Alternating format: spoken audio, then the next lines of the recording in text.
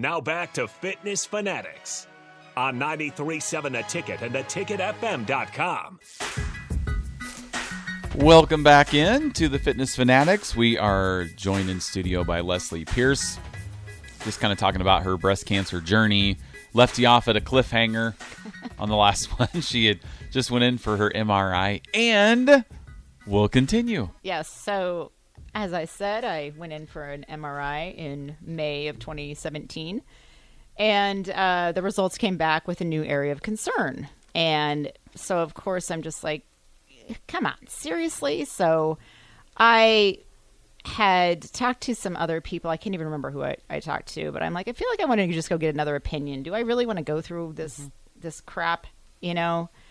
And I talked to a fellow survivor's daughter, and she talked to me about going up to UNMC and reaching out to a doctor up there. So I did reach out to the doctor or that team up there. And so that's just going up to Omaha, 40 minutes. Right. And the surgical oncologist up there, she says, go ahead and get it. She goes, I know you came here for a second opinion, but I think, if they're seeing something, you definitely want to check it out. And I believe she had my results as well. I'm sure she did. So with that, just the same thing happened again. The MRI had to come at a certain time of the month for me. Like, it had to be at a certain time. So I did not end up getting that MRI until mid-July. Okay. And July 13th, to be exact. No, it wasn't July 13th. I think it was July 10th. It was July 10th. And, that one was, that was a needle-guided MRI biopsy. So that was 100 times worse. So not only are you laying in the awful position, but then they're taking a needle and poking a very tender area. Tender area, yes. And that was awful. And so after I got out of that, and obviously a lot of pain, they gave me, ice packs everywhere for swelling. I was wrapped up kind of like Mulan was when they tried to hide that she was a boy. Ace bandages all around my chestal area.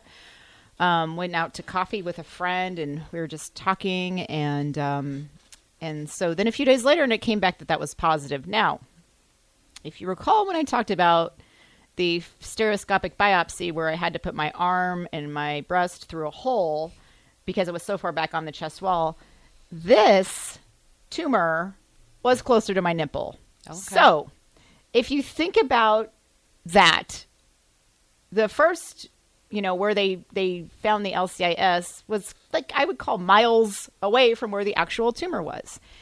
And so now it was a lobular, and it was called invasive lobular carcinoma. So, because it was invasive. And I like to think of the tumor, because it's not something you could feel, like an amoeba. Like, it really didn't have a shape. Okay. Like, it was just kind of there. And so July 13th was when I was officially diagnosed. Okay. And so then that was when the roller coaster started going.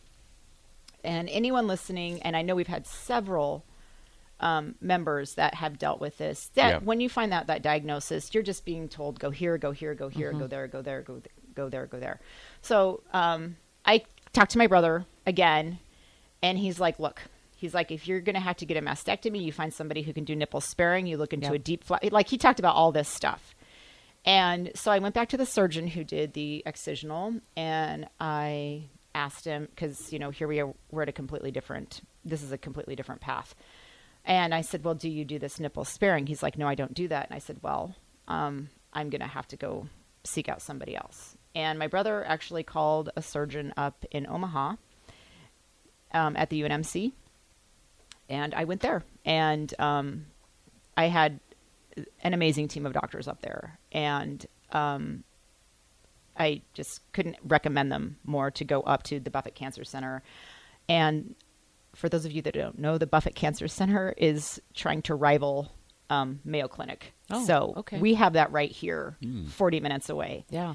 And I will hear women that are like, well, I don't want to drive. It's like, you don't want to drive 40 minutes to go see the best world-class surgeons. Yeah.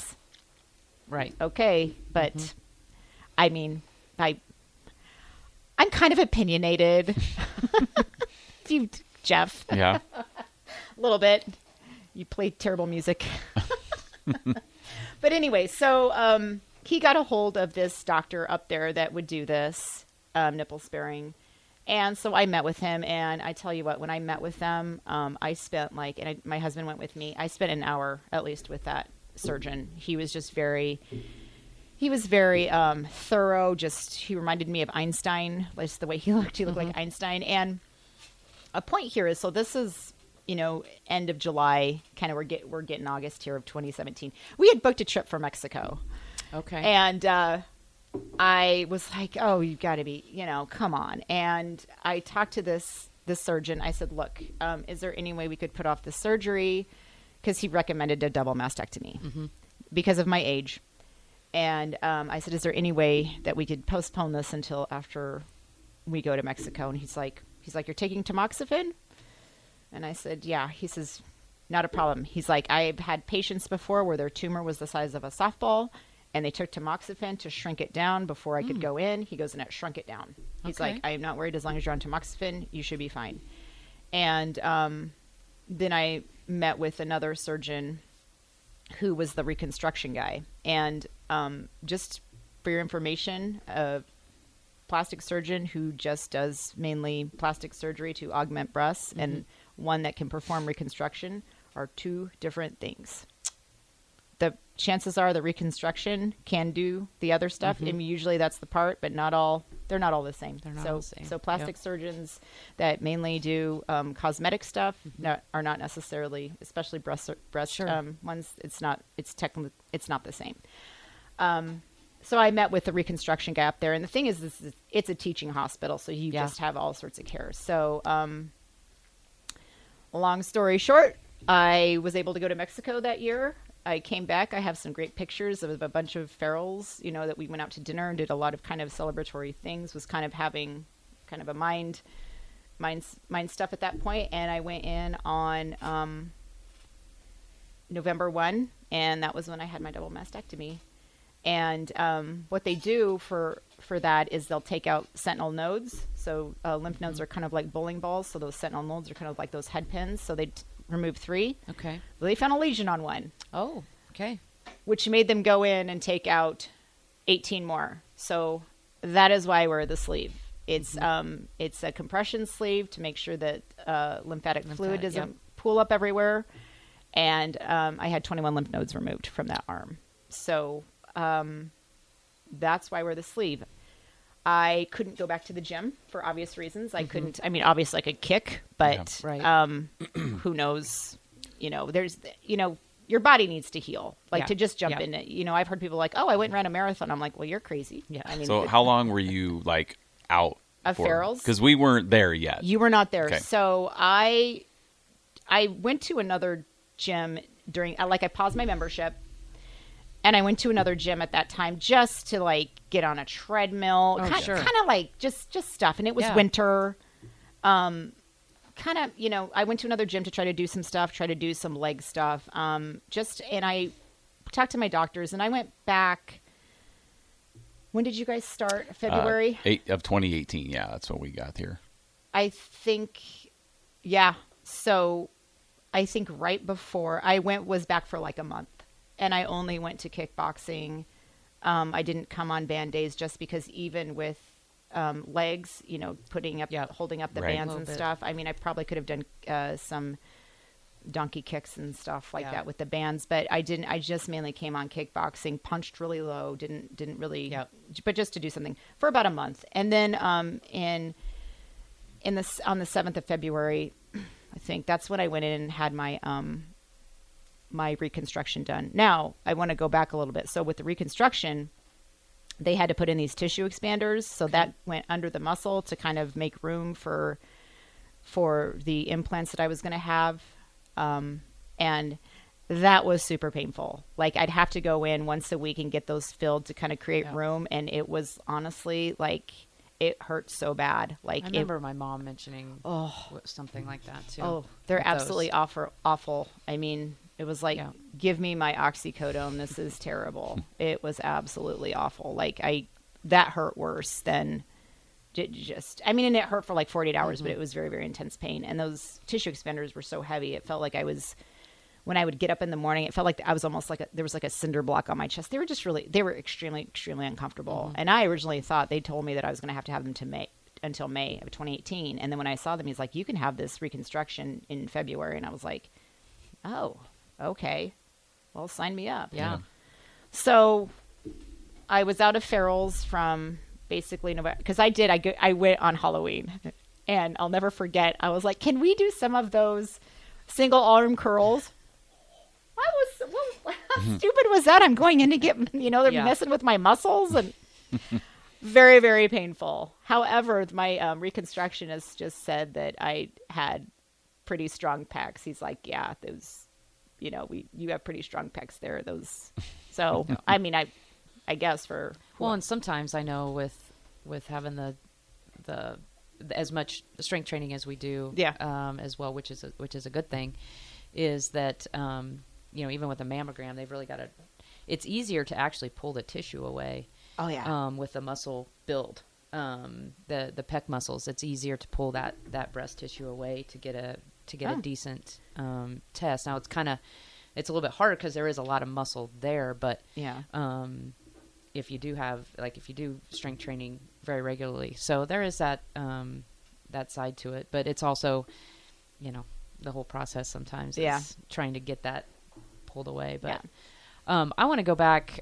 So with your nipple sparing, oh yeah, do they do a lot of testing to make sure that there's not the cancer cells within that nipple tissue? Oh yeah, to make sure that like, hey, we can actually save this and give you so that. With doing that, it's obviously about where the tumor is and where the cancer is. I was just curious, since yours was closer to the nipple area, if that was an area of concern for them. My oncologist, who's out of Lincoln, here they're at NHO, she was okay. Like I trusted what they were saying. They were really concerned about it, and I mean, I'm guessing it's okay because everything's been coming back clean since then. I'm just curious I mean, I think that would have been flagged, and yes, it's all about being a candidate for something. Absolutely. So, but yeah, it was closer to up there, but that was a good thing. Yeah. So, and for those of you who don't understand what a nipple sparing is that where they cut underneath your breast and basically pull up that skin tissue and remove all of the tissue, versus just making a straight line right across the front of your breast, removing all the nipple, and then you have this scar there. So I think it's good for everyone to know that that's an option. Yeah. To at least be able to ask versus, nope, sorry. I didn't even know it was an option until my brother said something. And that's a thing. And that's a big thing about, I would have never known had he not said that. Yeah. And like I said, I've found that it's extremely important to advocate for yourself. If something doesn't feel right or something doesn't sound right, or you've heard of something else somewhere, ask for it. Absolutely. So, yeah. All right. Well, so we got a few more minutes here. How did, like, for your recovery, like relationships that you made, your gym team members and stuff, like, because you didn't know them when you started. Nope. And here we are 5 years later. Yep. And they're kind of the people you're leaning on, and they're helping you get through this. So just take a few minutes and kind of share. If you want to throw their names out, that's cool too. I can. Just kind of, those that your inner circle that helped you get through this. Yeah. So I did end up creating just like a Facebook group I called it Leslie's Circle. And I was kind of private about being diagnosed with this. I don't feel like everyone needed to know. I'm not that kind of person that I don't want a lot of sympathy from people. Maybe that comes with the whole fierce independent thing, but I just really felt like the people I want to know, I will tell them. I'll get them involved. I don't want that. I didn't need that. So with that, I just was like, I need a way to communicate to people. So Barb Peterson, our queen bee. She's the queen bee of PIO, just if no one knows. So if you're at PIO and you're like, who's Barb? She's our queen bee, and she's been there forever. So anyway, I told her, I said, hey, I'm going to have my husband, Brian, I said, I'm going to have him text you when the doctors come out with updates. And so what she was able to do is she would get those updates and then she would put them on the page. So okay. it kind of helped people Yeah. be updated on that. I had a couple of friends that I had my husband reach out to update on that. But, and during recovery, I remember I had Cindy Ritter. She's a nurse. Shout out to Cindy here in town. Like, one of my bandages was like, it was very poorly. She's like, what the hell? And so she came over on a Sunday. She brought me a nice, cute little bracelet, and then she like fixed me all up. I had several people go out to lunch. Like, they'd come and take me to lunch because I obviously couldn't drive because I was on the pain pills, and that was a big thing, is like stay on top of your pain. So I was kind of every 3 hours I was taking those pain pills, and they did help. They did help a lot. All right. Well, we are up against our final break. Right. We'll be right back here with Leslie and Crystal on 93.7 The Ticket.